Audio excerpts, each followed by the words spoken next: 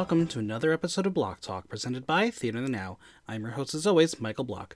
If you love the podcast, make sure you subscribe on Apple Podcasts, SoundCloud, or Stitcher so you never miss an episode, and leave a 5-star review while you're there. And as always, follow me on Instagram at Michael Block Talk, on Twitter at Theater in the Now, and visit theaterthenow.com for latest news, reviews, and interviews.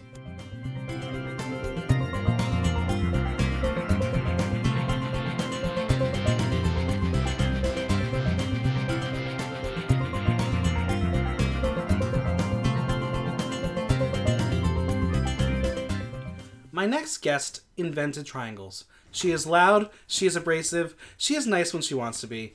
She is Alika Parsons. Hello, motherfuckers. How are you? Happy to hear me. Great, how are you? I'm wonderful now that you're here. Oh, I just got here fresh off the boat, like fresh fish sticks. Yeah. From the dollar store with freezer burn and all. Yeah. Oh my god, you should do a look like that. Made with organic microwaves.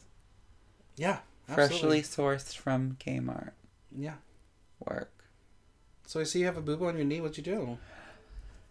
So the cool story I've been lying to people about is that I was practicing some rigging bullshit and fell. But the real story is I had an anxiety attack while sleeping and I kneed the wall. That's incredible. It had nothing to do with performing. Out of all the things I do, I hurt every other body part while performing except my knee boo-boo. Nice. Yeah. Nice. Thank you. Well, we are here to talk about you. Oh my god, I'm ready. And I know that's a really tough subject to talk about. So hard, so difficult. So we're going to start from the very, very, very beginning. Where are you from? I am born and raised Jamaica, Queens. Didn't move here. I came from here. Here, bitch. I am from here. Jamaica, Queens. Describe Jamaica, Queens for those who've never been to Jamaica, Queens. Don't come to Jamaica, Queens unless you need something for a very cheap amount of money. Or if you're going to JFK and you want to take a cheaper route. Okay. It's essentially kind of like, I'm trying to think of a place that have you been to Jamaica, Queens? I've never been. You don't need to. It's kind of like the shadier side of the Jersey Shore, where like they have a lot of little shops and like little cheap things, but like with like the city kind of scariness. Okay. All right. What is like the thing you go to Jamaica, Queens for? What's the object you buy? Well, I mean, I love living there for the fact that they do have really good wig stores. Mm-hmm. Like, I live on the quote-unquote nicer area, so I'm blessed, not stressed. But, like, if you walk, like, 5 blocks away from my house, they have, like, really nice wig stores, really nice costumes, like, mad racks. Like, it's very good for drag queens, but at the same time, like... It's not meant for drag queens. Hate crimes are a dime a dozen, so... Yeah. So, where did you end up going to school? So, I went to school at, first I went to a Catholic school. Mm-hmm. Immaculate Conception School, right around the corner. Makes sense At for a you. church, yes. It was so holy. I was in the choir. Oh my god, you were a choir boy. A choir boy. I was on the basketball team. I almost did band, but I was like, no, too heavy of an instrument. Instruments are heavy. I don't like that. And then... I went from there. I lie.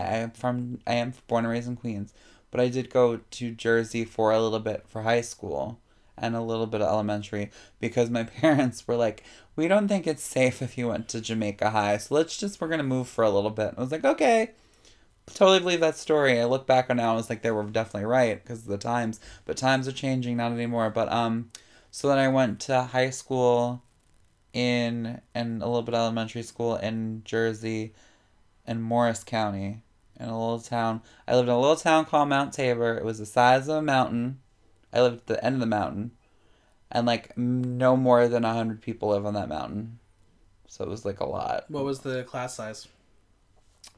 Of the elementary school, I think was like 60. And then the high school class size, I want to say it was like a little over 200. Yeah, not bad. But it was like culture shock because like, you know, when like Queens, like it was a private school, Catholic school, so it wasn't that much, but like they were mentally preparing you to like graduate with a class of like 5,000. Right. And it was like the culture shock from going to like, oh, everyone's equal to like there's 10 people in a room and like you're special. It's like, who the fuck are you people? Mountain people. So you finished high school. I went to a vocational high school too. I was smart. You're smart. Wow. And I did a Head Start college program. I was smart. And what happened? Okay, so hi, this is something I don't really talk about a lot. So while I was in high school, I did the Head Start college program, and they were pushing you to go to Rutgers because it was like if you go to Rutgers and you just maintain a B average, you get to graduate for free, which I, hindsight, should have taken and jumped on because free college. But I was like, no, I need to move back to Manhattan. I need to move back to New York. I want to live in New York. I'm a New Yorker. I'm not a Jersey person, whatever. So I applied to college, to Hunter College, went to Hunter College, while I was working full-time at Starbucks at the time. First I worked at a grocery store, then I worked at Starbucks. I was like, I need to make money, I need to, like, go to school, I need to make money for school, because school ain't cheap. So then Starbucks was doing a program you can go to school online. So I transferred to school online because it was cheaper, they were paying for it. But then Starbucks cut my shifts, and then I wasn't making enough hours to pay for the scholarship. So I don't know where they're like, you can't do this anymore. So then I was like, I really want to transfer back to Hunter, but at the same time, I need to work full time to support myself. I was at that time doing drag, like, not regularly, but regularly enough that I was like, I want to try to do all of the things. So I felt like if I stabled myself with a real career, like a job that was paying the bills, and then I could always come back to school, because I was halfway through. It was like a lot of personal things going on in a lot of life. Like, real life hit me, and I was like, there will always be time to graduate school. There's always time to go back. I want to graduate by the time I turn 30, but, like, yeah, things happen. So drag. Yeah, it entered your life when you were in college-ish? No. No? It entered my life. My first time ever in drag was 15. So in high school? So, like, in high school. Well, it was technically college because I was a senior in high school, a freshman in college doing the Head Start program. It was a community college called County College of Morris. And they had a GSA, Gay Straight Alliance, and they were going to do a field trip to Rocky Horror at the Den, which is now closed. It's a gay bar in Jersey. You've probably heard of it. It's closed for a reason. Miss Den, though, is a nice person. Such nice. Nikki Sky Blake. She's really nice. So they were gonna go do Rocky Horror, but I couldn't go because of my age. So I was like, they were like, oh, if we have anything else we can think of that involves drag, if you want to see it, do it. So then they, out of nowhere, like, we're gonna do a drag fashion show to raise money for something for sweatshirts that no one ever got. But like, we're gonna do a drag fashion show to raise money. We need people who want to help, like, if you want to help styling, or if you want to, like, do drag or whatever. And at first, I had a high school teacher, one of my junior year, who, like, watched Drag Race, who talked about going to New York, who talked about going to On Top and, like, different, like, parties and bullshit, and was like, I always wanted to design clothes for drag queens. I never wanted to be a drag queen. I was like, I want to make clothes for drag queens. I don't look like a drag queen. I'm too hairy to be a drag queen. I'm too fat. I'm too this. I'm too that. And the teacher, my history teacher, his name was Mr. Palladino. Everyone in the class hated him because he was very, like, nitpicky, and on edge, and very, like, he literally himself was like Bianca Del Rio, like, the attitude. Mm-hmm. Like, he loved like, people look stupid. So, and I literally was like, I remember saying, like, because I was talking to my friend about like, oh yeah, this girl on Drag Race last night wore this dress, and he heard it, he was like, oh yeah, but the hair didn't match. And I was like, a teacher talking about drag queens? What is this? Am I in an alternate dimension? So I, after I heard about the fashion show, brought the idea to him, and I was like, should I, like, design for it? He's like, you have to do it. Like, if you want to do it, just, like, fuck it. Like, they're saying. He literally in class said, fuck it. Everyone in the room calmed down. He's like, what, you've never heard the word fuck before? Whatever. And, like, was like, if you want to do it, just go ahead and do it. So I said, screw it. I'll do it. And my drag name at the time was Camille Leon, with a K, with Camille, and Leon, Leon, who is now an actual drag queen from Brazil in Manhattan now. She was a great person. I love them. But, so yeah, I was like, let me try it, whatever, I'll go ahead and do it. And I went to the Village, went shopping like crazy, spent $600 on outfits and hair, the shittiest hair of the cutest outfits. 2 days before the show, my mom found all the stuff, threw it all away, and was like, if you plan on transitioning, you can't live in this house. I accepted the gay thing. I will not accept you transitioning. And I was like, mentally, like, this is God telling me not to do drag. I'm not going to do it. I can't do it, whatever. But on the flip side, my dad was like, okay, so we're going to go to Goodwill. You're still doing this. Like, you put, like, obviously if you're putting the effort in, you want to try it. We're going to Goodwill. So I went to Goodwill. She had $50 in a dream, bitch. The next day was, like, 2 days later, I went to that show, and I was, like, hyperventilating, asking people to do my makeup, who I've never met before. Her name's Ashley. She was a makeup artist. We're still Facebook friends. And she was like, I was like, can you just do my makeup? She was like, okay, where's your foundation? I was like, makeup. So she gave me $20, like, go to CVS, get this foundation. I went, got it, did my makeup, and I shit you not, the minute I stepped on stage, I was like, this is what I want to do with my life. Nice. It was crazy. So let's talk about the origin story of your current drag name. Yeah. Zalika Parsons. Just me. Oh, okay. This is a really fun story to tell. At this point, if anyone I'm related to is listening, please do not watch this. So, I was maybe 2 years working in Starbucks. I think I was 19. I don't remember. Work had just ended, and my coworkers were like, oh, we're going to go to a bar to, like, wind down if you want to come. And I was like, I can't come. I'm 19. I only go to, like, gay bars because they, like, know me there because I, like, go out, whatever. Like, they don't know me. At that time, no one knew me. No one cared to know me. But, or no, maybe it was 17. I don't remember. But, and they're like, no, you were fine. We go there every week. So I went, had a lot of shots, got really wasted. One on my phone, one on Grindr. Went to a guy's house. His name was Pierre. He was a professor from France who was teaching at NYU. I was like, at NYU or somewhere on Upper East Side, somewhere, teaching, like, as a guest professor. And we did very unspeakable things that a woman would never talk about on the air of radio. But I will just let you know that Pierre could get the job done. It was great. And then when that was done, I was like, okay, time to go home. And I was like, he was like, I will call you Zika. And I was like, yeah, but that makes me a prostitute if I do something for money. And he was like, that's not how that works. And I was like, I know it's not, but I'm wasted. And I just left. So I get on the F train. It's about 4 a.m. And I'm sitting on the train platform. And this woman who's like a foot taller than me is in these army boot things that are like 6 inches tall, pleather leggings, a cunt red leather jacket with this blue big afro, pounding down it like it was a runway, like it was Fashion Week, and my gas was like, I need to get to know her.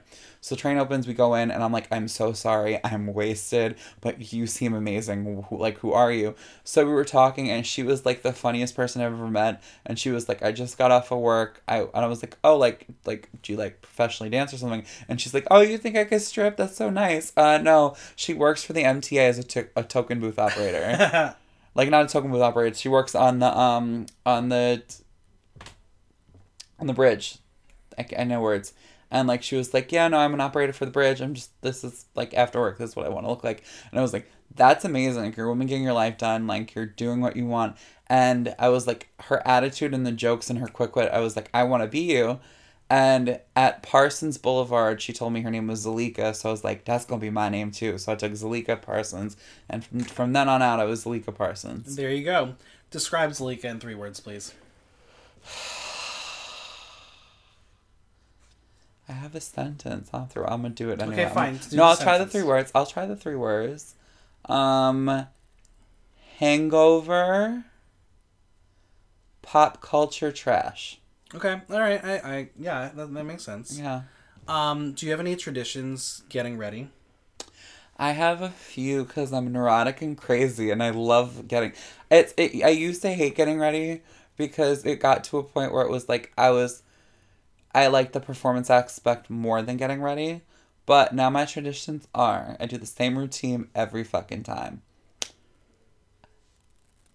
Shower and shave first always. Make sure you got your fresh canvas. Then I make food. I usually order food, but I'm going to try not to order food as much. So I'm not bitching and complaining. And then I start my laundry, do half of my face, put my laundry in the dryer, do the other half of my face. And by all that time when the food is ready to be eaten, because usually I used to order food, so I'd be like mid-process stop. I would stop and like for 20 minutes, shut off my cell phone, and put on like a funny ass TV show to put me in a good mood. Nice. I have to watch at least like 30 minutes or 20 minutes or some kind of media that's like positive to put me in a good mood. How long does it take to transform into Zalika? How much am I getting paid? Well, let's say you have a gig tonight at the House of Yes.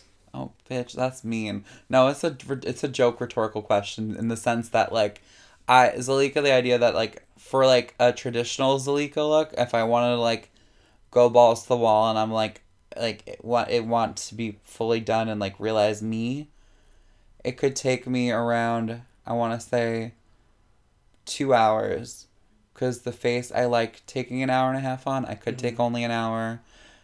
But yeah, and then 30 minutes to get dressed and pick things out, make sure things are clean, and make sure I'm ready.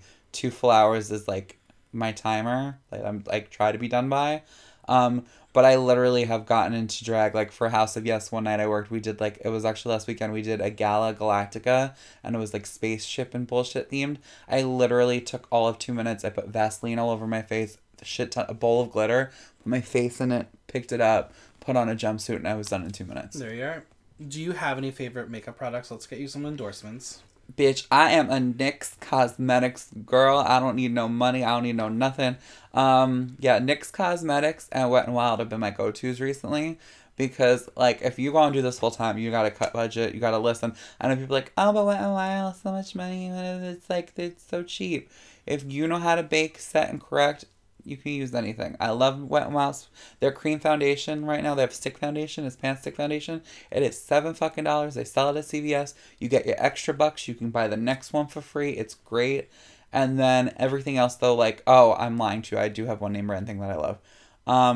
NYX, the eyeliner, the liquid eyeliner, the Epic Ink eyeliner, I think it's called. That shit works phenomenally. And then for my eyes, I used to only use NYX and blah blah blah. But the James Charles palette, I know he's an asshole, and he's the most annoying person I've ever seen on YouTube, but he knows what he's doing, and that palette, like, I literally use it for everything now. I know a few people with that palette, like, and they said it has changed them. It is literally, like, now I feel like I could use colors, because usually my problem is I don't know if my skin or whatever, every time I do makeup, it oxidizes, so by the end of the night, it looks like the same face that I did the day before, but the colors... Right. I can see colors now. Yeah, it's a good product. I can see colors. What was your first gig, and what was the first number you performed? It wasn't even... Okay, so my first air quote gig was... It was freshman year, so I think I was probably still 16. And it wasn't even a... Well, okay, so no, because the drag fashion show, I will always consider that a special place in my heart. That's technically the first gig that I ever had because I did perform and I felt my life, whatever. But the first time as Zalika was at a bar called Don Pedro's. Okay. Not in service anymore. She's out. She left the building. You killed her. It was on 90 Manhattan Avenue. She's gone now. But, and it was a drag show called Bath Salts. Hosted by Macy Rodman and Severely May. Macy Rodman, who's a recording artist now, and Severely May moved to the place that's in the middle of America, but she still does drag. And bath salts at the time were like people were doing bath salts and just dying away, so they made a drag show called Bath Salts. And the themes of the shows were like headline things or things that made no sense, or like literal things, like little inside jokes that made no sense for everyone. And I saw the ad on Tumblr, and I reached out to the drag queen Severely May who posted it, and I was like, do you guys have security? And she was like, she literally got the idea of what I was asking, so she messaged me back nicely. Very nice her. She did not have to do this. And she was like, no, but don't get me fired. And I was like, I get you. So me and my friend went to another person's house. His name's Andrew. And Andrew at the time reached out. I was on Grindr, and I was like, oh, like, what are you up to? And I was like, I'm trying to get into drag, whatever. So he was like, come over. I got you. He had all this MAC Cosmetics, all this, like, this nice hair and all this bullshit, and, like, was, like, really trying to get me together. So I looked so good that night. Like, I've never looked good like that. Like, literally, it's still my Gmail. Like, whenever you get my Gmail, you see that girl, you're like, who the fuck is that drag queen? He did that. All right. So, yeah. Got me ready. Got me to me and my friend, my good drag sister, Alec Knox, formerly known as La Frequa, like Queen Latifah, Queen La Frequa. Good drag sister. We still work together to this point. Like, still best friends. Got there. And, like, I think they thought because I looked so good that I knew who the fuck I was, which I wasn't. I really wasn't. Um, they asked if I wanted to do a number, and I was like, "That is like this is the moment." My first time performing at a New York City bar, like especially in Brooklyn. Like Brooklyn for me was where it was always at. Like I did my research online to Brooklyn drag versus Manhattan drag, and I was like, I don't think I could ever be a Manhattan drag queen. That's a whole other conversation.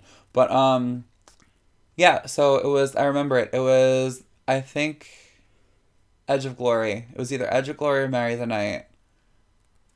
Because there was a giant moon. It was bath salts moon bathing with Mame. Okay. And there was a giant moon because she didn't like she's a goth vampire pinup model kind of drag queen. So it was moon bathing, and I did Marry the Night, and I did my first death drop. I didn't know it was the death drop, but I literally jumped. It was the stage must have been as tall as your ornament thingy, and I jumped off of it onto my butt. It was great. Okay. To you, what is Brooklyn drag? Drag that is done in Brooklyn. Okay. Well, no, I mean, it's lost what it was, but when back then, like in the early, wow, I'm old, 2013, 2012, even that is late in the Brooklyn drag art, because that's when Brooklyn drag was towards its peak, or getting to the peak, or at its peak. Like, it's unapologetic drag. It's kind of like the divine drag. Like, why you're doing drag, you're not doing it to be famous, to be on television. It's statement drag. It's statement drag. It's doing it for the heart, doing it for not caring. You're not doing it for the public media. You're doing it for the people who want it. It's people doing what they want for people who want it. Why is it the right place for you? Not allegedly, not anymore, but I'm kidding. I've done a lot of bad things while in Brooklyn. I was a teenager while I was in Brooklyn drag, so I was most of the time making adult decisions that I shouldn't have at such an early age, and I'll leave that to interpretation. But I was causing a ruckus. I was acting like a child. But looking back on it, it was the best place for me because it was allowed me to do what I thought was the art that I was meant to do. Sure. So, like, in the sense that had I started drag in Manhattan, I think I would not be doing drag right now to the extent that I'm doing it. Not to say I'm not appreciative for anything I do in Manhattan, because I do a lot in Manhattan now, and I did a lot in Manhattan while growing up in drag. But, like, I'm so much more thankful that I started in Brooklyn, because, like, the sisterhood and, like, the ideology and, like, it's more rooted drag, like drag at its roots, instead of it being like, this is a business class, this is commercial, this is important. Like, it's serious, but it's not as serious because it's more about community. And like, I'm much more a community person. Like, I am emotional as fuck. So like, to have that emotional support while going through everything, I appreciate much more than having to, like, it being more cutthroat. And there is heart in Manhattan, don't get me wrong, I've seen it, but like, I'm just much more appreciative that I got that nitty-grittiness. Yeah. Well, we're gonna take a jump in your journey. I'm not jumping. There's a lot of things that happen in between, but yeah, you recently competed in the second season of Iconic. Oh my god, that's the only reason why you wanted to jump, was to make it about you. Tell us about your experience in Iconic. I was the biggest bitch during Iconic. I'm not gonna even lie with you. I was looking back at it now, mentally so entitled, and not out, like, it sometimes shown and it sometimes outright was out. But overall, I said this on stage finale night, and I said it to myself, and I say it again, and I mean it 100% honestly. I knew I wasn't gonna win, but I won more than I actually would have if I did win, because I proved to myself that I could keep doing things that people didn't think I was going to do. I could try new things and soar with them. And most importantly, I taught myself not to care what other people think, because I still had a good time. What was the biggest takeaway for you? The biggest takeaway? Yeah. Was guilt tripping Heidi into making me do more shows with her. Okay. I'm kidding. One of the bigger takeaways for me was the idea that I could actually do this full time. Like, me mentally realizing that it was getting, and this is gonna sound so bad, and I mean this in a nice way, but towards the end it was getting a little bit harder for me because I was like, I'm busy. Because the girls I'm working with are seeing me do these things and they want to book me. Or because people who are judging are seeing me do things they've never seen me before, they're starting to take me serious in a different caliber. Like, what's working with Megami, like, once she saw me performing, she started booking me for her shows, and, like, or seeing, like, even Audrey was, like, getting my humor. Like, people who are like Audrey, who are more mainstream drag, seeing what I'm doing, telling me that they get my humor and like my humor. Like, it built confidence. Like, Absolutely. Yeah, the takeaway was getting the after feeling. That was the biggest takeaway. In the moment, I'm sure you had a lot of regrets. I was really bitchy. Are you, looking back at it, glad you did Iconic? I'm glad I did Iconic. However, if I was to do the whole thing again, I would do it differently. Great. That leads me to my next question. What would you have done differently? Yeah, well, pick 1 week. What would you have done differently and why? Oh, starting from the beginning, I would have, honestly... I did Iconic to do it as how I would have wanted to do it and not care necessarily. I wasn't playing for the judges. If I was to do the whole thing over again and do the whole thing differently, I would have done it as if it was for the judges. Like, I wouldn't have done it for myself, which I probably wouldn't have had the same takeaway. But if I wanted, like, I would have played more to win instead of played to grow. If there was a hypothetical All-Star season, is that what you would do? We all say that we're going to do it like that, and, like, we're going to, if I could do it differently, or if we're going to do All-Stars, whatever. I think that's how I mentally would go into it and be like, I'm playing to win. I'm going to be a ruthless bitch. I probably would be, like, because also we don't know what the format is, but, like, if it's, like, All-Stars where we eliminate each other, I'm going to be Morgan and be like, bye. But no, I'd probably be more like Trixie. Yeah. And be like, let me do what I want. I probably would just do what I want to do again. Let's be real. I don't give a fuck. Would you ever consider daylaying? Doing what? Dayla. Oh, and quitting? Yeah. Fuck no. If I'm doing good, I want the money. I don't give a shit. That's fair. So you've had your fair share of working at a lot of venues in New York.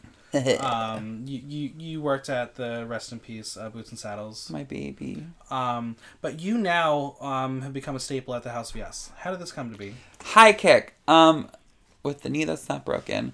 The House of Yes story is actually a really funny story. So I don't like saying that I work there, and not in the sense that it's like I'm embarrassed, but it's like it's knock on wood that I don't want it to end.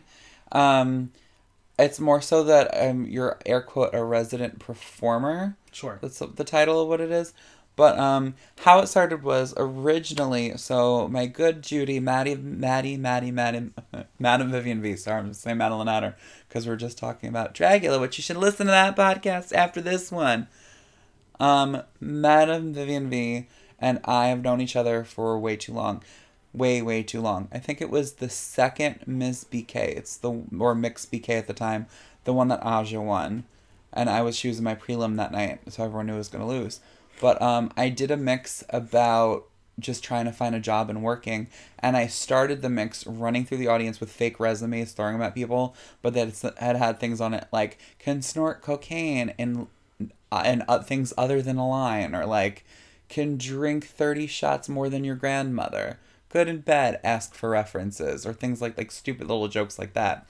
And I did it to Working Girl by Shangela, mixed with 9 to 5, mixed to the previous Miss BK, who was Macy Rodman from that other show.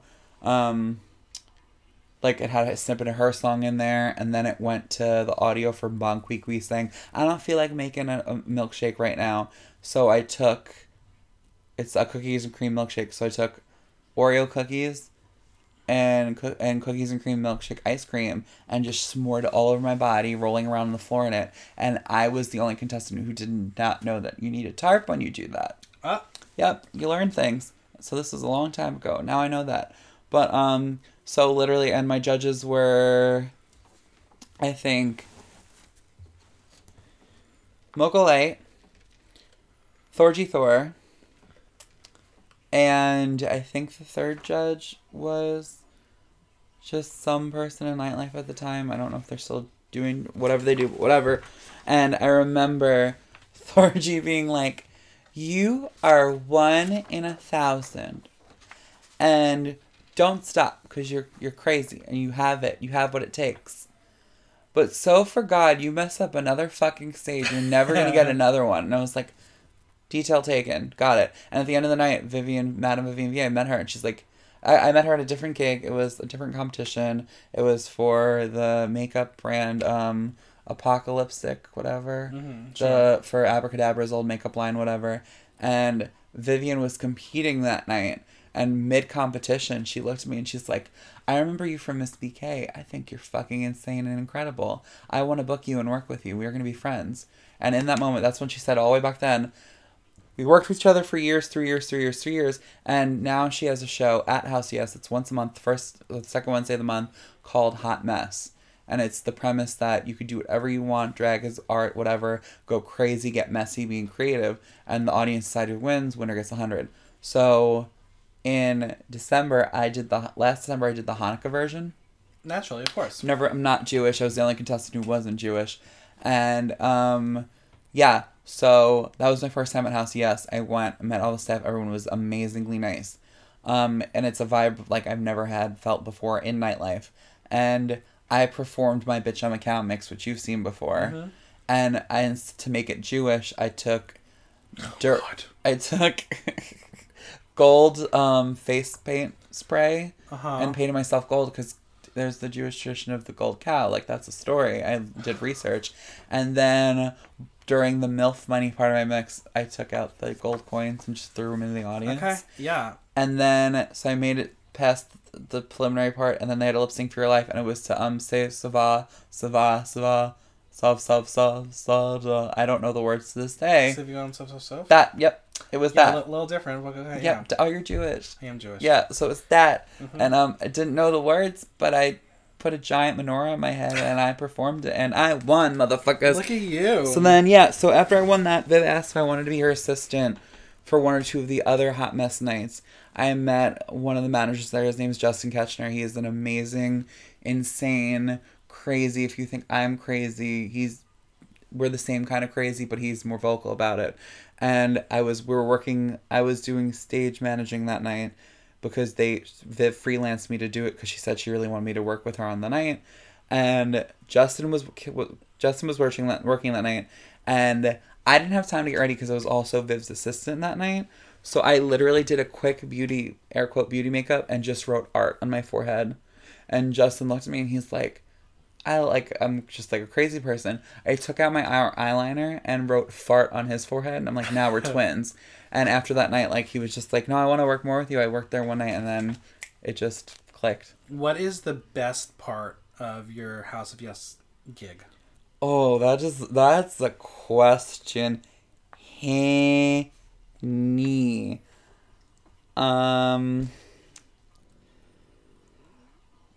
The idea that it's the ideology that it's the first place I've ever worked that it's artists supporting artists. Sure. Like, I've never left there feeling negative, mad, unhappy, anything. Especially with the Hot Mess, any contestant could confide with you that while doing it, it's literally like, it's not a competition. It feels more like a showcase. Yeah. Where just one person wins. There's no hard feelings. It makes you want to do more. It makes you feel like you're a part of something that's bigger than you are. So yeah, it's just the ideology of artists supporting artists, because I've never felt in such a venue when I say an idea out loud and people look at me like, yo, you're crazy. I've never had so many people be like, well, we can do this to this, this to that, that to this to this. Like, the other day I texted Viv and I was like, I have an idea for a performance where we just float in air for a couple minutes. She's like, I'll talk to the people and we're going to rig it. We're going to do it. I'm like, cool, great. So I love the fact, like, I love artists supporting artists.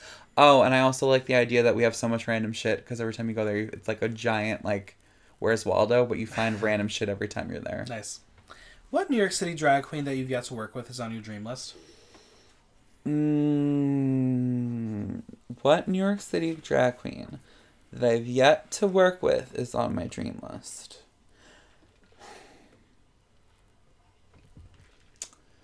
Normally...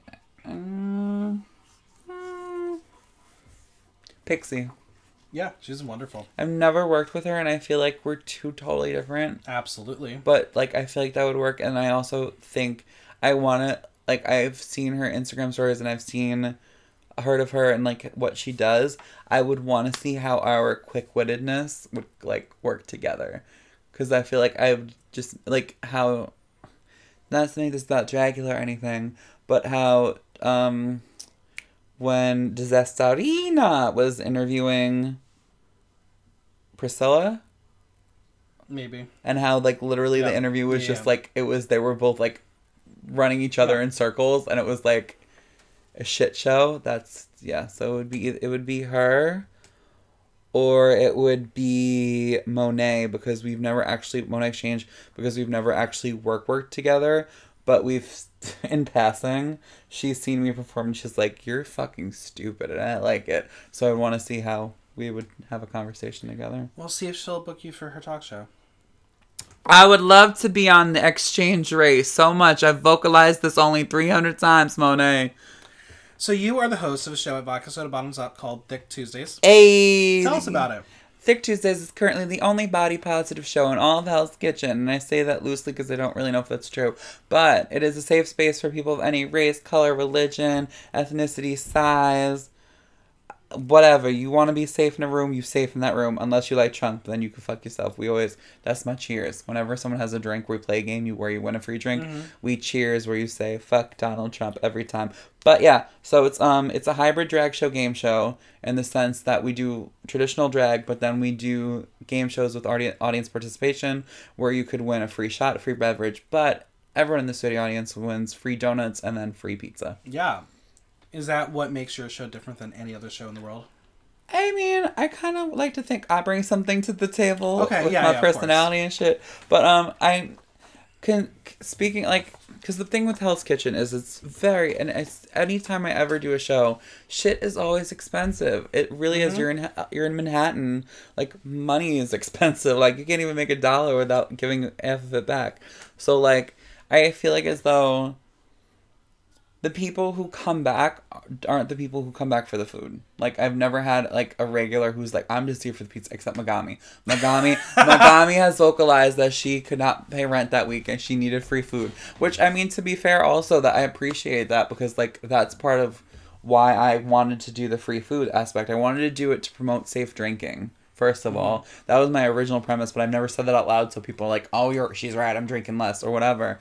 But, like, and it promotes safe drinking, and the idea of eating in a social setting where you don't normally eat, and like you could be considered uncomfortable to eat. Like, bitch, my show's late. You're hungry, you want to eat, just fucking eat something, okay? No one should feel unsafe to eat. So at your show, you do this thing where you say if you buy yourself and your guest a shot of Fireball, that they get to request a song. Yeah. Aside from my request of Netta's Toy, what has been the worst suggestion you've received? Okay. And just for the record, I requested Toy from Zalika and Seraphim. They refused to do it, but thought doing Baby Shark was a better option.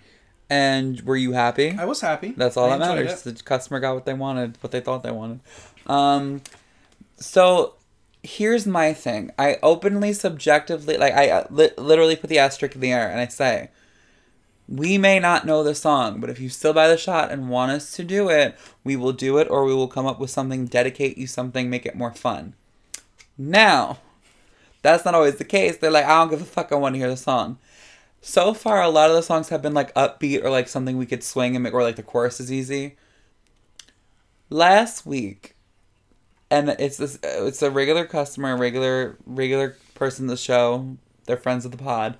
And we've become friends outside of the show. Their name is Blaze. They're amazing. They're a human who, like, is a very beautiful human.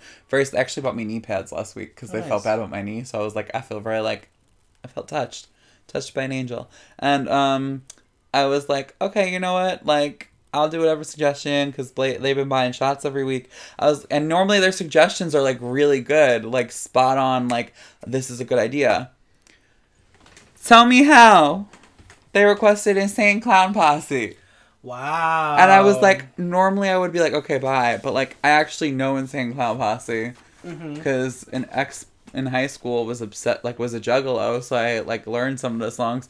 So when it came on, and they were nice, so like you could put in the drag suicide because I know if the whole song was gonna be long or whatever. So I was like, okay, great. So I don't have to do like a minute of it. It came on from my special guest, who was Queen Lafreak with Alec Knox from back in the day.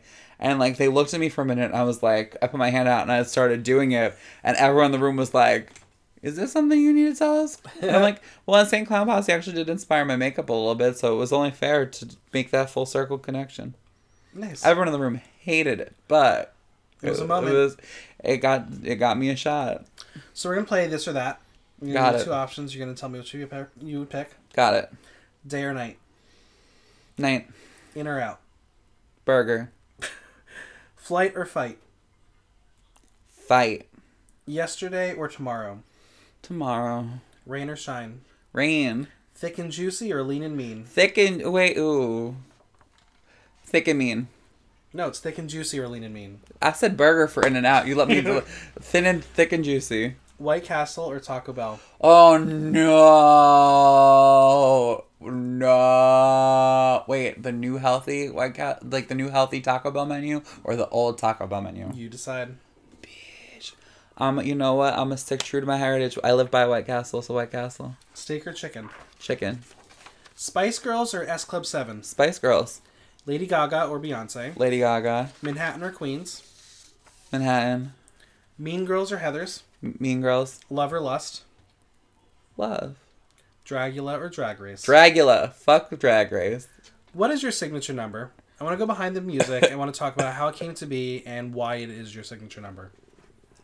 Well, that's hard because, like, as someone who's been doing this for so long, I don't actually have one anymore. It used to be my McDonald's mix, which the McScuse Me mix. My McScuse Me Bitch mix. It's a bunch of Nicki Minaj verses mixed with fights happening at McDonald's, mixed with something about bullying and bullshit. That used to be my signature number, and I don't want to say I did you're supposed to offer me the extra McRib for $1. I'm not saying I did it first. But you did it first. I'm not saying I can't really claim that because I haven't seen it. But a lot of the people who I've heard so now are, oh, but she's been doing it. She's doing it. I'm like, she's a new girl who started drag 2 years ago, and I made the mix 4 years ago. So tell me how she did it first. But whatever. That's a very popular that I used to do all the time, but I stopped doing it because a lot of the new girls are doing it, and I hated hearing, oh, well, she does, oh, that's her mix. And I'm like, well, she started drag 3 days ago, so it's not really her mix. But, and then one of my signature numbers is my Taylor Swift, Trouble, but the GOAT version. I love doing that number, and it has become a signature. I don't do it on Tuesdays as much anymore because Hell's Kitchen people are fragile, and I don't like yelling in their faces as much. I'm lying, I like yelling in their faces. But I love doing that number because it's audience interaction, because I make other people yell for me. It gets funny. And then also, everyone either hates or loves Taylor Swift, so it just works. Is there a most requested number of yours that you wish people would stop requesting?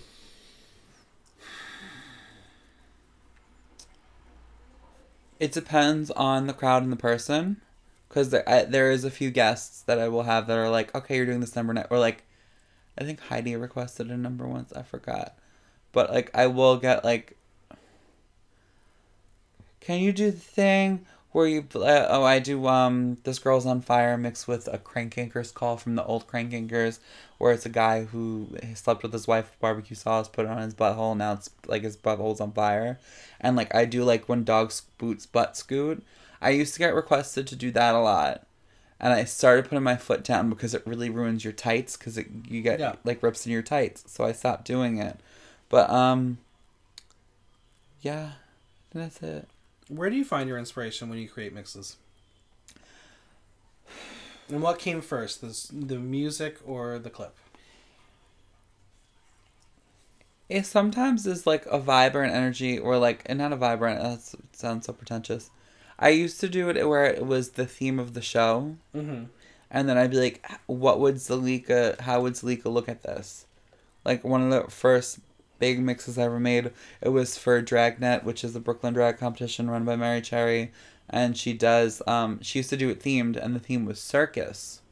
So I was thinking, how are people going to do circus? People are going to do circus by Britney Spears. People are going to do tricks. People are going to do I'm a Lion Tamer, this. And I was like, well, who is one of my favorite, like, I love Disney, so I like Dumbo. And I was like, okay, so if I went to Dumbo and I could be an elephant.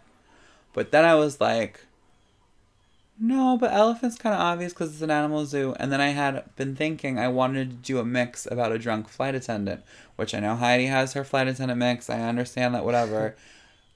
Me and Heidi were not friends at this point. It did not count. Who actually, Heidi was one of the people I wanted to work with in New York City for the longest time. Now I know her and she's not shit, but whatever. Full circle.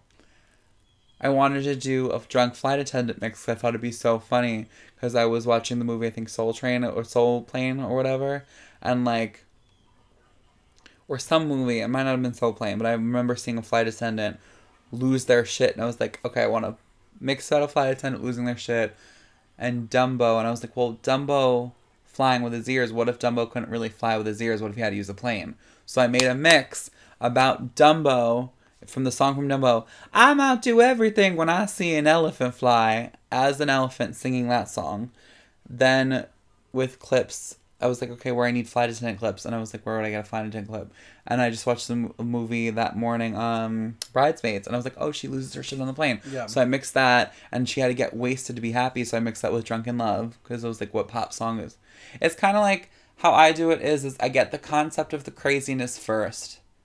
Then I Google search 100 things or like live my life to find things that embellish the crazy. Yeah. And then I try to find pop music that ties it in. Because if you go with the music first, that sometimes does work. But what I found is you can make whatever music relatable. The sound clips are already done. You can't, unless you record them, which great, do that. So I go with the crazy concept. Then I find the clips to support the crazy and then tie whatever pop music. Because as long as it's a pop song, people will like it. Nice. Mm-hmm. It's the time. It's time for tea time.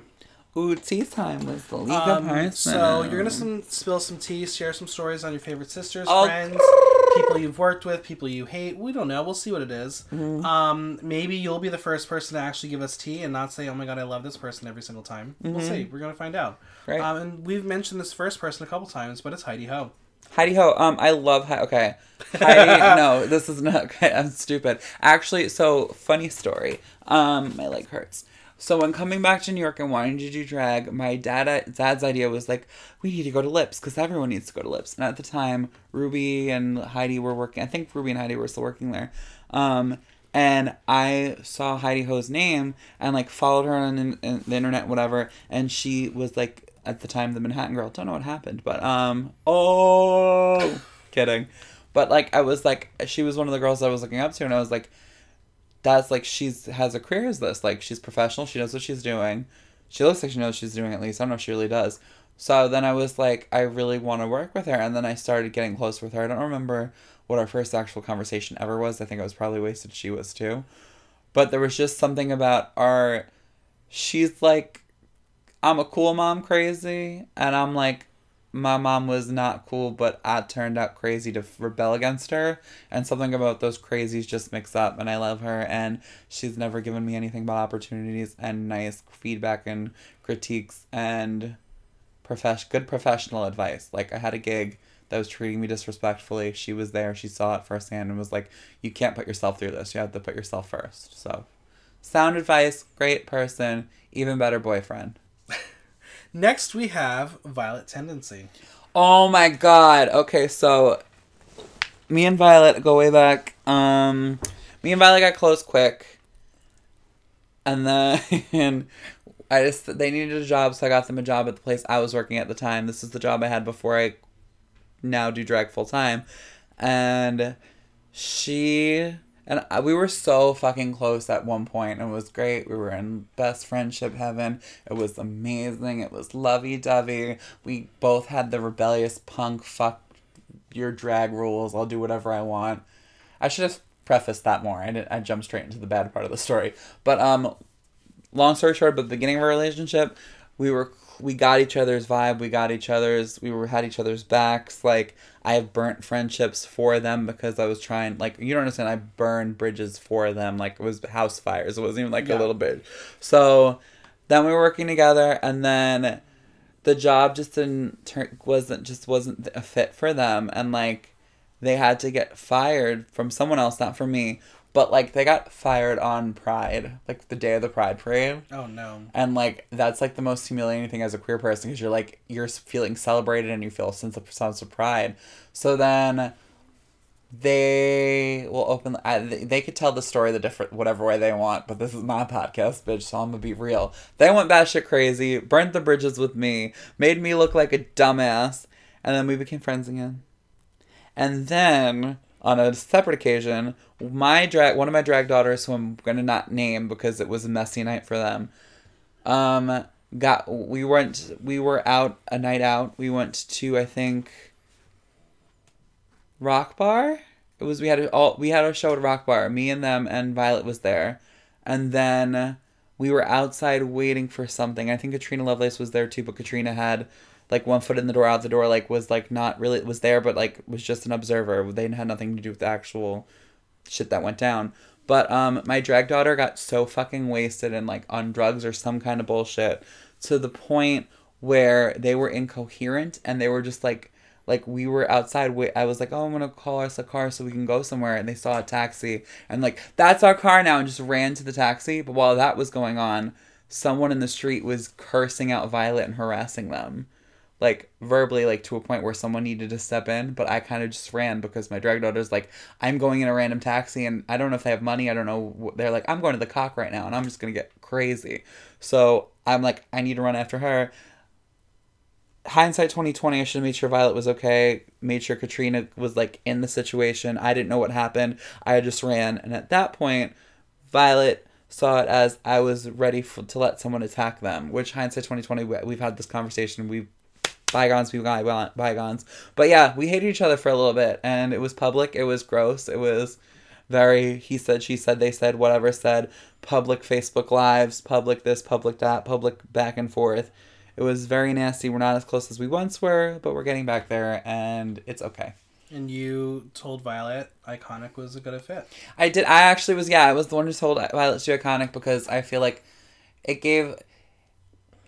for them, especially, like, it just lets you, like, look at... for me, too, like, it lets you look at different sides of yourself, because I have such a hard aesthetic that, like, I'm like, I can't do other things, and, like, apparently I can. Next, we have Allegra White. We hosted something together once. It was good. I steamrolled the fuck out of her. You used her as a piano? I used her as a piano. I steamrolled the fuck out of her. She is such a nice person. Very soft-spoken. Very cute boy. Yeah. Yeah. All I remember was steamrolling them. I'm sorry, girl. I should have given you more mic time. Next, we have Aria Derci. Oh, Aria, who, her. For those who don't know, I just winked. Aria is one of my newest favorite new drag queens. Like, I'm not gonna lie, 10 times out of 10, 20 times out of 10, most baby queens, not all, there's a handful that I cherish and love, but for the first time I meet them, rub me the complete wrong way, because you need that attitude, you need that spunk, and I was literally, for the first year of me doing drag, I was an asshole. But I'm just saying, there's certain people who just rub me the wrong way, new queens. Sometimes it happens, you just need to be confident, I understand, whatever. Aria is one of the newer drag queens on the block, whatever, or, like, she's getting her second, third, fourth year, like, she's getting up, climbing, whatever. I just fucking love her. She's insane. She doesn't give up. She has such a brilliance when it comes to making mixes and working. I'm so happy she's my new DJ. Yeah, I just really love her. She's a shit star, though, and she doesn't give a fuck. And she, she loves pressing your buttons. Yeah. But, like, she does it with such a non-malicious intent that it's okay. But she's a shit starter. Okay, I love her, though. Next up is Pussy Willow. That's the reason why I hired Aria. I just wanted to see Pussy Willow more often. Honestly. I haven't told her. I was like, if you don't bring Pussy with you at least once a month, you're contractually obligated. Otherwise, you get fired. I love Pussy Willow because she is quintessential, like, Manhattan drag. But she's not because of who she is. Right. So like, and that's not something like that you can control, and that's not something I'm gonna openly talk about in the podcast because it's not my thing to talk about. But like, she is quintessential Manhattan drag, but on its head, and I love that. And then also, she is. She cleans up Arya's shit stirring, but will point out what Arya shit started and be like, tee hee hee, tee hee hee, and then keep cleaning it up. Next is Fifi Dubois. I love Fifi. Fifi is incredible, talented, amazing. We don't have the same thinking at all.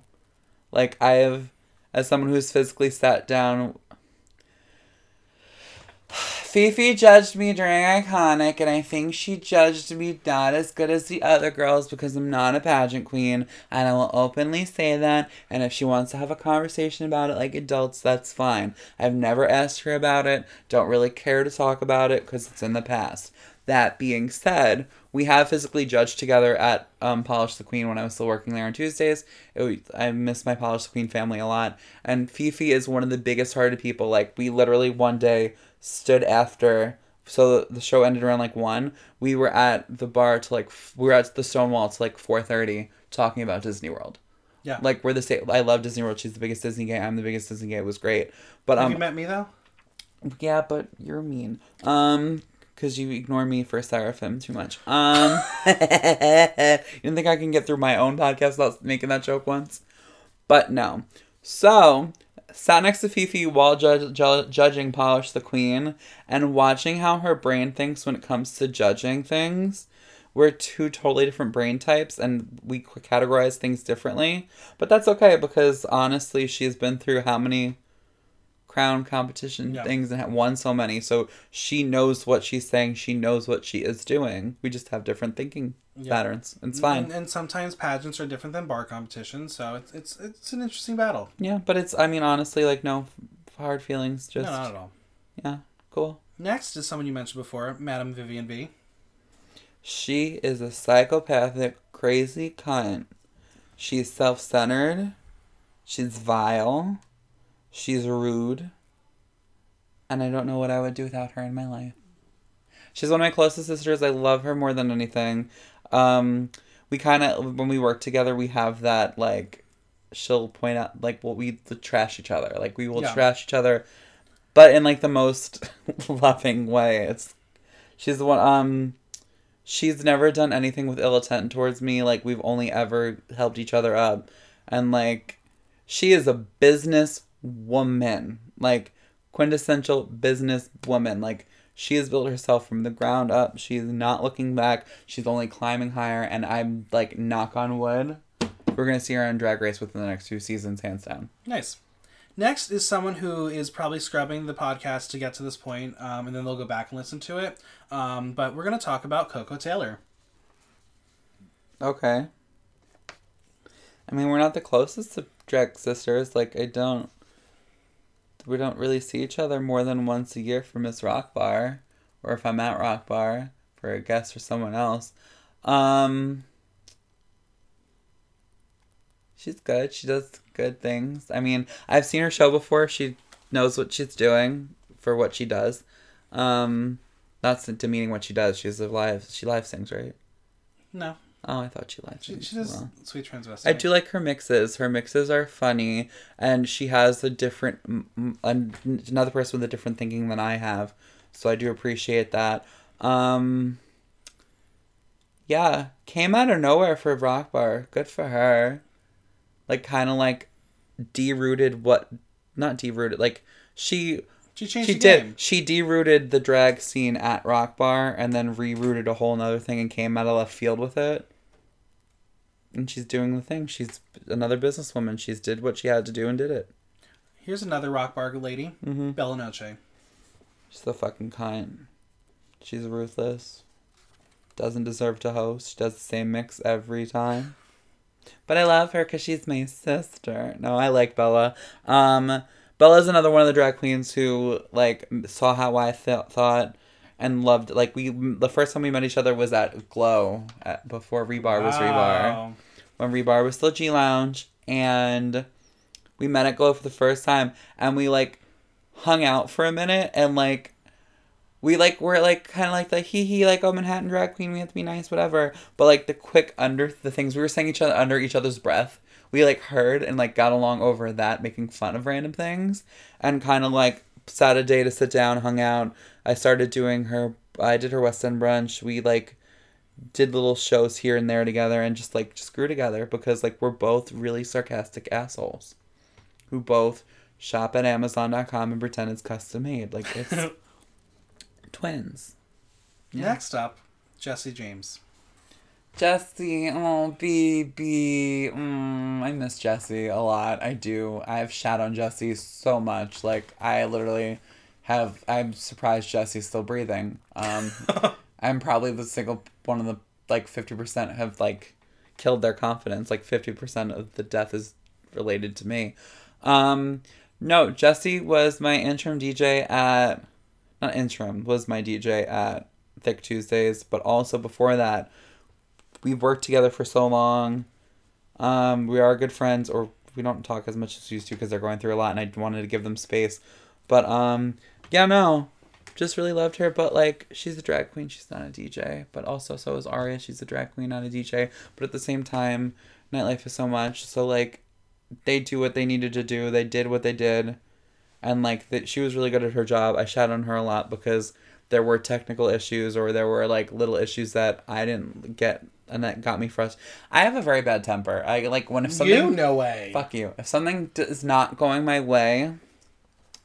And, like, if something's not going my way, and it's, like, my name is on it, that pisses me off. Like, if it's a situation, like, where we're, like, having a general conversation, I'm not going to get, like, overworked and as crazy as it would if it's, like, this is Zalika Parsons, like, her name is on it, like, she's going to, like, at the end of the day, if my name is on it, and it's looking bad to an audience, like... Sure. I'm going to get mad. And that happened a lot, and, like, I'm working on that. I haven't yelled at Aria once. That's good. Yeah, it's only been 2 weeks, but, you know, like, I've been working on it. But I do genuinely do miss Jessie, and I hope I see more of them before they move. Next, we have a 2-for-1 special. Oh, God. Angel Electra and Shady Pines. Oh, my babies. Shady Pines is one of my new drag daughters. She's not the one I talked about in the story about Rock Bar. She is not. Shady has her shit together. Shady Pine's my drag baby, and I love it because whenever I tell people she's my drag daughter, then she's older than me, it makes me look more successful than I really am, because it looks like that I really know what I'm doing, and I love that. Everyone hated them, and when everyone hated them, that's their own story to tell, but, like, I saw them for who they were while everyone was hating on them, and at first I was, like, in the no crowd, but then we had a conversation, sat down, we're all adults, and I was like, I saw that they're doing this for the good intent. Let me befriend them. We, of course, have had our own fights and our own ups and downs and battles and boots and whatever. I saw what Shay was doing. I mean, we had a general conversation, and I was like, I don't mean this in a demeaning way, but, like, you're doing drag for the right reasons. We have a similar performance style. You're batshit crazy. I'm batshit crazy. Do you want to be related? And it just went from there. Me and Angel are not related. She will make sure you know that. But no, she does sometimes say that's my mother-in-law as like a joke or whatever, but like what they're doing with Drag Queen Story Hour and what they're doing in their borough, like, bitch, like, you can't say they didn't work hard for their shit. They worked very hard for their shit. But if either of them look at me the wrong way, I'll throw a chair at them. There you go. Simple as that. Next, we have everyone's favorite false meth head, Patsy in Decline. Oh, Patsy. Oh. She was like the Grace Adler of season 2 of Iconic. What does that mean? Do you know Grace from Will and Grace, that character? That's who she was. Okay, interesting. I'm going to have to analyze that for a second, but okay. Mm-hmm. That's all you got? That's all I got. We're not really... Like, it's just going to sound really mean, and I don't mean it in a mean way, but my relationship with a lot of the Iconic girls, not a lot, maybe half, a good half, was we did the competition together, okay, bye. That's it. And the only reasons why I'll ever see them is if I visit Astoria or if one of their friends are in my shows and then we're in passing. That's fair. Well, from meth to pot, Lacey Stoner. Haven't seen her since Iconic. Yeah, never. I mean, we were close before Iconic. I did the show Legendary with them. but have not seen them since Iconic. Right. How about Megami? I love Megami. Oh, okay. Megami. So me and Megami were close before Iconic, because I did Megami show. I've had Megami for Thick Tuesday. She and Zavaleta were actually my first guests for Thick Tuesdays. It was one of the most fun nights of drag I've ever had. They literally listened, followed my lead, and everything was great. No, yeah, I love Megami. I don't understand how she's such, like, before she did drag and had facial hair and was, like, a gym rat, she was, like, this, like, little daddy, and now she's, like, the woman that she is. It's really funny. No, I love Megami. Anytime she needs it, we still talk here and there. Instagram games is fun. But yeah, no, I love Megami. That's it. Oh, and her cosplays are sick. Yeah, they're incredible. Next, we have Audrey Phoenix. From the beginning of time, when I first met Audrey, she was a quiet little rat. And then we started doing Iconic together, and then she started pissing me off because I thought she was one of the fakest people I've ever met. And I'm not, I mean this in like, I'm gonna be nice in a minute, don't worry. But, I just thought, because especially in like a competition setting, you have someone who's like we're all gonna get out of the farce and it's gonna be great, we're gonna be happy with sunshine and butterflies, and like I don't, what is it, like, not tone, but like the way she like her speech pattern, her cadence is of a Disney girl, like a Disney character who's, we're all gonna have rainbows and butterflies and everything's gonna be great, whatever. But then, like, there's a switch that flips to where she turns to Frankenstein's monster and she's like, this is my product and I'm doing my art and da da da da. And like, she goes from Disney character to serial killer in 3 seconds flat, and you just don't know. It rubs you the wrong way because you think the Disney character part is fake because the determination's there. So I thought that made her fake, which apparently she's not, because after seeing her outside of Iconic and getting to talk to her like after the show and after everything, she is believe it or not, a real human. I didn't know. I thought it was just a Disney, like a new Disney attraction that like a hologram came out and it was Audrey Phoenix and they're just trying to take over the drag scene, but apparently not. So I was mean. I'm really mean. But yeah, she's good, I guess. She's fun. I love Audrey drunk. That is that was subsection A. Subsection B, Audrey drunk. I literally would buy her a full bottle of any alcohol of choice if I had to get to watch her drink it.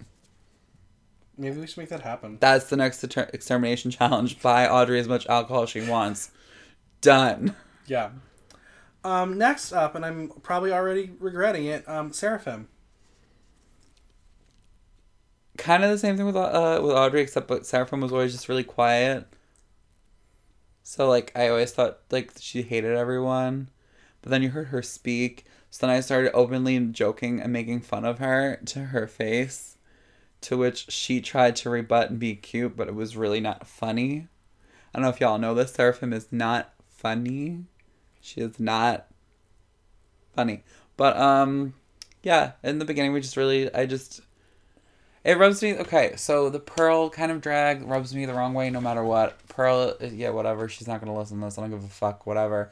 But, because she's a pop star now, no one gives, did anyone Pearl know where she is? Like, she tried to make a resurgence on YouTube, and then she died again, I don't know, who cares? But, like, the aesthetic, like, the new Drag Race Girl aesthetic kind of bullshit, wherever all the drag queens were carbon copy and looked the same for the longest time, has rubbed me the wrong way, I don't give a fuck. And that's what I saw when I first met Seraphim, so I was like, great, another skinny girl wearing one color and really long hair with the cut crease floaty eye thing and the same lip shape and the I perform like a robot. Ooh, it's so original. That always rubbed me the wrong way, but when you get to see the human behind Seraphim and the nerd that is Seraphim, and like you actually get to spend more than 10 minutes with Seraphim, and if you only get to look at her, I'm sorry, but if you actually get to spend time with her, it melted my cold, dead heart, and I actually saw that there was a human behind her, and that she's actually a genuinely nice person. Yeah, it's true. Yeah. And we have to end it with your original ride and dime, Alec Knox. Wow, she made it to the podcast, girl. Look at you made it. You made it to a podcast. Look at you, bitch. You making it. One of the most interesting people I know, one of the most annoying people I know, a lot of actual people that I know, when they see him coming, like, is that annoying Alec? I'm like, yeah, it is. Yeah, totally. Yeah, no, one of my ride or dies from the get-go, Deb. I did actually dab when I said that for the listeners at home. We've just been through so much that, like, I couldn't imagine my life without him at this point because, like, through the ups and downs, like, I have used him as a human stress doll, like yelling, like literally, like I have probably part of the reason why he goes to see therapists is me because I am that much of. You thought fuck the big picture Cliff was the like no or whatever the guy's name is, but like Clint, that's his name. I treated that kid like shit. So the fact that we're still friends is he's probably stupid or something. I don't know, but through thick and thin, always there for me. Always like is not the same kind of crazy, but is like a good reflection of the crazy and helps me through. If anytime I need anything, I text him and he's there. 30 minutes later, well, an hour later, he lives far away, but yeah, no, but couldn't imagine my life without him. And like he always like is like telling me, I'm just so proud of where you are and where you come from. Like for people who don't know, we had the same similar story. We both went to Hunter, both wanted to do knife, both went into nightlife. He had to drop out for medical reasons, no choice. Took a year or two off, and then like against advisement, people were like, "Oh, you should just take another year off." Went back to school. He's like a full medical student now, working in hospitals and shit. Like he's gonna have a lot of money and like a CEO job and like have a husband and shit. And I'm gonna be cross dressed and trying to be on a reality TV show that Amazon fucks over. So like. I mean, he's doing the real miracle works. I'm just... So when he has like a penthouse apartment, you're going to ask for a room? A little bit. Yeah. Yeah. We made the agreement that if by 32, I think by me, because I'm younger. So whoever turns 32 first, if we're still single, we're just going to get married for the benefits. Yeah, I need to do that kind of deal by the time I'm 35. So if there's anyone listening who wants to marry me when I'm single at 35... All right, so next question is, how far will you go in drag? I mean...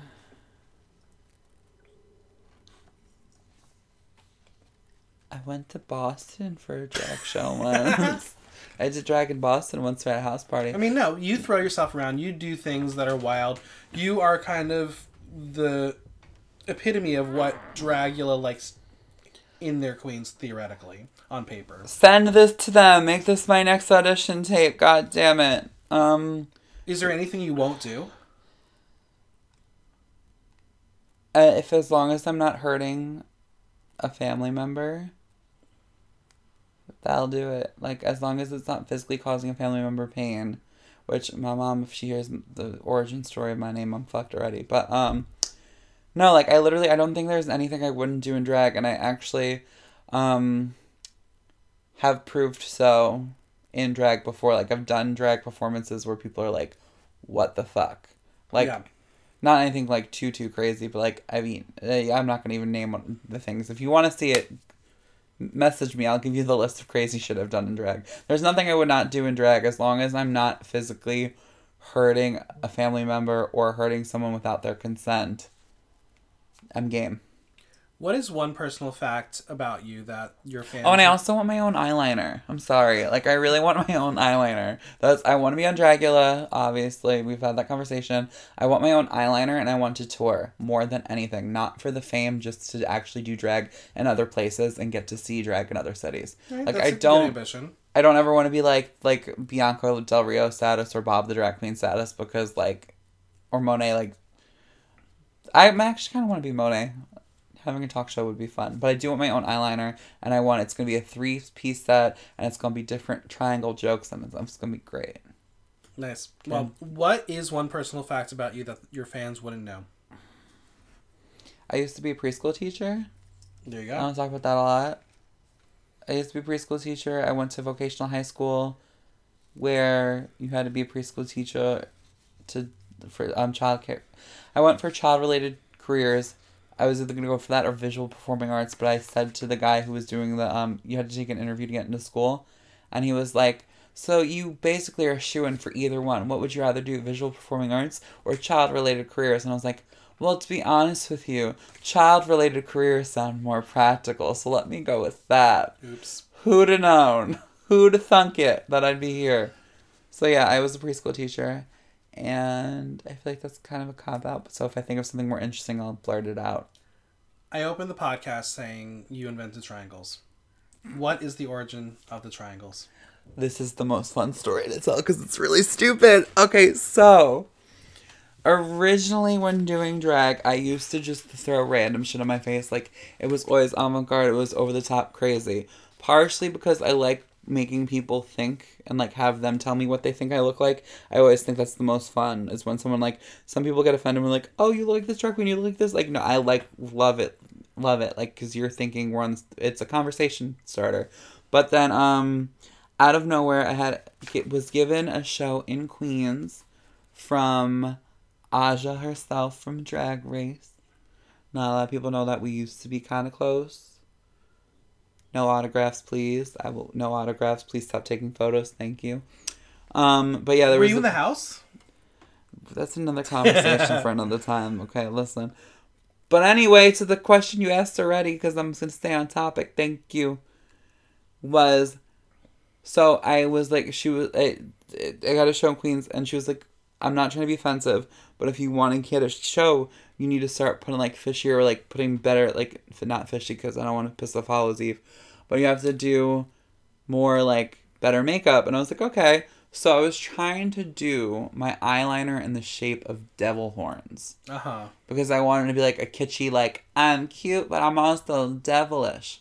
So I did that, and I sat down at a table, and I shit you not, it was Aja, Momo, King Ivy Frey at the time, but King Ivy now, and another girl, her name was Christy. She won one of the Monster Look Queen prelims, but I talked to her like months ago, but she doesn't really do drag anymore. And I was sitting at the table, and Harajuku, I think Harajuku was there, and all of these bitches were going around letting me have it about my makeup. You need to make sharper lines. Oh, and Sunday Lush. She doesn't do drag anymore. But her name was Sunday Lush at the time. And shout out Tony. You don't do drag anymore, but you worked at Sephora. Bitch, hold it down. And everyone's like, you need to do sharper lines. Sharper lines. And I was like, if I do my lines any fucking sharper for these devil horns, they'll be fucking triangles. And in the moment, I was like, let me do it just to piss these bitches off. And I did it. And I thought I was the funniest person for doing it. I was like, I'm gonna fucking do triangles to piss all these bitches off. And then I did triangles, and it just was stupid. It was so stupid that it stuck. And then, yeah. So we're going to move into the Pop 5 Rapid Fire. Pop fire. So I'm going to give you 5 pop culture type things, and you're going to say a word, phrase, story, whatever you want to talk about. You ready? I don't understand it, but okay. So the first thing is Kim Petras' Turn Off the Light. I don't like Kim Petras. There you go. You've offended a lot of homos. I don't understand how she's still working with Dr. Luke after the whole Kesha thing. That's my personal opinion. That's it on it. That's fair. Oh, that's what I have to do? I just give... Yeah. Okay. Oh, so it's like Hot Topic. Yeah. Like, ooh, ooh. Yeah. Quick. Ooh, cool. Number 2 is Donald Trump and the giant impeachment. We literally, I shit you not, the minute I found that information out, it was on a Tuesday, and I started my show off. I'm like, I normally do a big dance number. I'm like, oh, we're going to just go straight into games and stuff. But I made everyone raise their cups in the air, and we cheers that shit started. Yeah. Number 3 is something that you had mentioned to me earlier, not in the podcast, but is something that I was going to ask you about anyway, because I haven't seen the latest episode, but we're going to talk about. Number 3 is The Masked Singer. I have my notes. Hold on. I have notes. And no, don't worry, we're not starting a Masked Singer podcast yet. You should have, because I would do it every fucking week. We could watch the damn show. It sounds stupid, but I'm normally, I know to be off Wednesdays, because the challenge is on. Yeah. Masked Singer's on. Nope. And American Horror Story. Yeah. So, okay. So my theories are, the butterfly, I'm thinking, is either Fantasia. They're kind of saying Diana Ross, but I'm not sure. The egg was Johnny Weir. We knew that. Thingamajig is definitely Wayne Brady. Skeleton, Martin Short. I kind of thought it was going to be Penn or Teller. I thought it was Cheech Marin. Yeah, a lot of people are saying Cheech too, but I think it's either Penn or Teller because the whole magic thing. I think because they had Tommy Chong last year, I think it's Cheech Marin. It would make sense. I think the Ladybug is Jamie Lynn Spears. The Rottweiler, I think, is J.C. Chazet because they had Joey Fatone last year. The tree, I personally think is the mom from the Goldbergs, but a lot of people have different ideas. Like, someone thought it was going to be Elvira, but it can't be Elvira because she has another TV show she's contractually. Well, that's why I think Wendy McCullough, what's her face, can't do it because she's ABC. Yeah. So Ice Cream was that guy that no one cares about. I think the Black Widow is Santana from Glee. Okay. Because the song she sang, Just Want to Dance with Somebody, she also did on Glee. It sounds exactly the same. The only difference is they didn't use auto-tune. And in her package, she said that she wanted to show who she was without, like, changes. And I'm like, well, the change would be auto-tune. So that would be, like, an on-the-nose kind of thing. The Leopard, I have no idea. I thought it was Seal. A little bit, because Seal kind of has like a whimsy to one. He's like a little. If you watch Seal perform, he's a little more femme when he performs, which is great. The flamingo is definitely Adriana Houghton from The Talk. She was a cheater girl, so she does the singing exactly, and she's also a YouTuber who does beauty and different things. So it's definitely her. And then the panda, we found out. I haven't watched the episode, so don't tell me. The panda. Oh, I'm sorry. We found out who the panda is. I'm sorry. I'm a dick, but I won't say who it is. That's fine. But it's really obvious. Okay. But the minute you hear the voice, you should know who it is. On the pack of the. If you like go to the clues and shit, it's really obvious. But yeah, Masked Singer is the shit. If you're not watching it, please watch it. Ariel Italic has a Facebook group. Oh, that's nice. And it's a whole bunch of people just talking about it. I won't add you until you watch the next episode because we do. I'll try to do it tonight. Yeah. Well, number 4 is J-Lo and Shakira are announced the Super Bowl halftime show. Are you prepared to do their halftime show at your shows now? For those who don't know, I do the entirety of the Lady Gaga Super Bowl halftime show for $40 at my show. I stole that from Logan Hardcore. Sorry, not sorry, because she did the Beyonce for $100, but I know my worth, so 40 is fine. Which I felt bad someone wanted me to do last week, but I couldn't because my knee. But, yes. So, I think J-Lo should have gotten it by herself. I don't understand why Shakira's doing it. Unless they have, like, a single coming out that they're, like, doing duet, it should just be the J-Lo show. Unless it's just the duet thing, or if, Shakira is now more internationally famous than she was just America famous last time. So, that kind of makes sense if they're doing, like, an international theme vibe, I get. I really want Time for Africa. Okay. I hate that song because Alec Knox, whenever we have a conversation, I can show you our text. Every other thing is waka waka or like different variations of, like, one time I got bored and I was like, Shana Shana Mendes, Shana Shana Mendes. I don't understand myself either. I don't like Shawn Mendes. But, when you say J-Lo and Shaquilla Super Bowl, the first thing that comes to my mind is I want to see the movie Hustlers so bad. Yeah. All right. Yeah. And number 5, Big Brother 21. Did you put your audition tape together yet, Michael? I haven't. Because I want to include a clip of something at Iconic that I can throw into there. So I have to find the right moment to do that. We could stage something. That's kind of what I'm going. You're going to stage something. It's fine. I have to figure out when to do it. I really hope they put in a twist, like bringing people back. I know we're all tired of bringing people back. But, like, I want them to do, like, a Hunger Games version where they take, like, all the people who went home first. That'd be fun. Or, I really think... Or international. Oh, my God. They dropped the ball this season by having people who may or may not have known each other intimately, friendly, whatever. But not making it a twist. Right. I think go back to season 6, have 6 or 7 pairs... where they all think they're the only one, and then let them figure it out. Oh, wait, it's the twist again. Because if you go back in the history of Big Brother, season 6 is one of the greatest seasons ever. I also really like the secret twists. Like, when there's twists that it's not public. Like, the twins were a good twist for a while. Go back to the early seasons of Big Brother, understand why that was the prime of the show. Fuck the social media aspect. Screw putting people who don't know the show on. Let us have our show back. Yeah, I really missed the secret twists that we don't know. Like, no, it's not like a public twist. I feel like, because, like, the challenge is not shit. They're doing War of the Worlds, which is all the different reality TV shows from different parts of the world coming together. If they did something along those lines, like, did, like, different Big Brother winners, or maybe even had, like, Courtney Act, like, different I mean, Big Brother Canada 4 did that. They did? Yeah, they had a player from Britain and one player from Australia in it. But it was a public vote where Jace from season 5. Oh, didn't one of them win? No. Oh. But Jace from season 5 was in the mix. 2 people were thrown into the house, and it was Nikki and Tim, who were, and it was a great season with the 2 of them in there. See, I feel like something like that would be great, especially because if you get people from Big Brother like UK, or the original Big Brother, like the original Big Brother, they don't have the kind of gameplay like the games that we have. Game. Yeah. So I feel like that'd be really interesting. Are you ready for the fan corner questions? Do I have fans? Do I have a corner? Do I have questions? So the first question is the typical question from Pussy Willow. Which New York City queen would you kai with? The typical. I flirt with Virginia Thick every time we're in the same room together, so I feel like I'm obligated to say her, because it's awkward if I don't publicly mention that I would do scary things to her.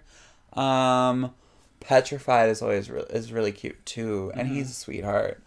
But the other thing is, this is gonna sound really crazy, I have kai-kai'd with drag queens, but I could actually never date a drag queen because of the jealousy aspect. That's fair. I appreciate that you can admit that. Like, I can admit that I can probably never date someone in nightlife because I'd always be like, yeah, but my events are more important and we need to focus on... Because, like, when you're in a relationship, like, you need that kind of, like, codependency. Yeah. And, like, I don't know how Angel and Shay do it. They're a match made in heaven. This question came in from Emmy Great. Oh, no. And the question is... No, it's going to be about Miss BK, me getting drunk and eating her chicken. No, the question is, why is she like this? Why am I like this? Yeah. Well, I mean, some people are based off talent and grace and needing to do their own thing and their own upbringing and make themselves who they are by fighting and trying, and then other people just do what you do and bitch and moan until they get what they want. So fuck you, Emmy Great. I don't know why people like her. I really don't. It's not even a joke at this point. All right. Well, I had my previous guest ask my current guest question. I love you. Don't hate me. This question Don't get me banned from Brooklyn. Well, this question is from Brenda. Brenda? Brenda. Okay. What scares you the most about drag? Ooh. The uncertainty, the not knowing. Like, it's weird because when you're a child, there's, like, that not knowing. So, like, you have that, like, freedom to do what you want. And that's kind of what drag gives you, like, the not knowing and stuff. But just the not knowing of, like, tomorrow, like, one of the bars I work at could shut down. It's true. Or tomorrow, or in the same retrospect, tomorrow, the bar that I work at could be expanding and they want me to host a new brunch show. Like, it's, like, it's such a monopolized thing and I, like, love it. So not knowing is crazy. Well, now it's your turn to ask my next guest question. Who's your next guest? You don't get to know. But I have to ask a question. Exactly. Oh, that's right now? Like right now? Right now. It can be about anything you want.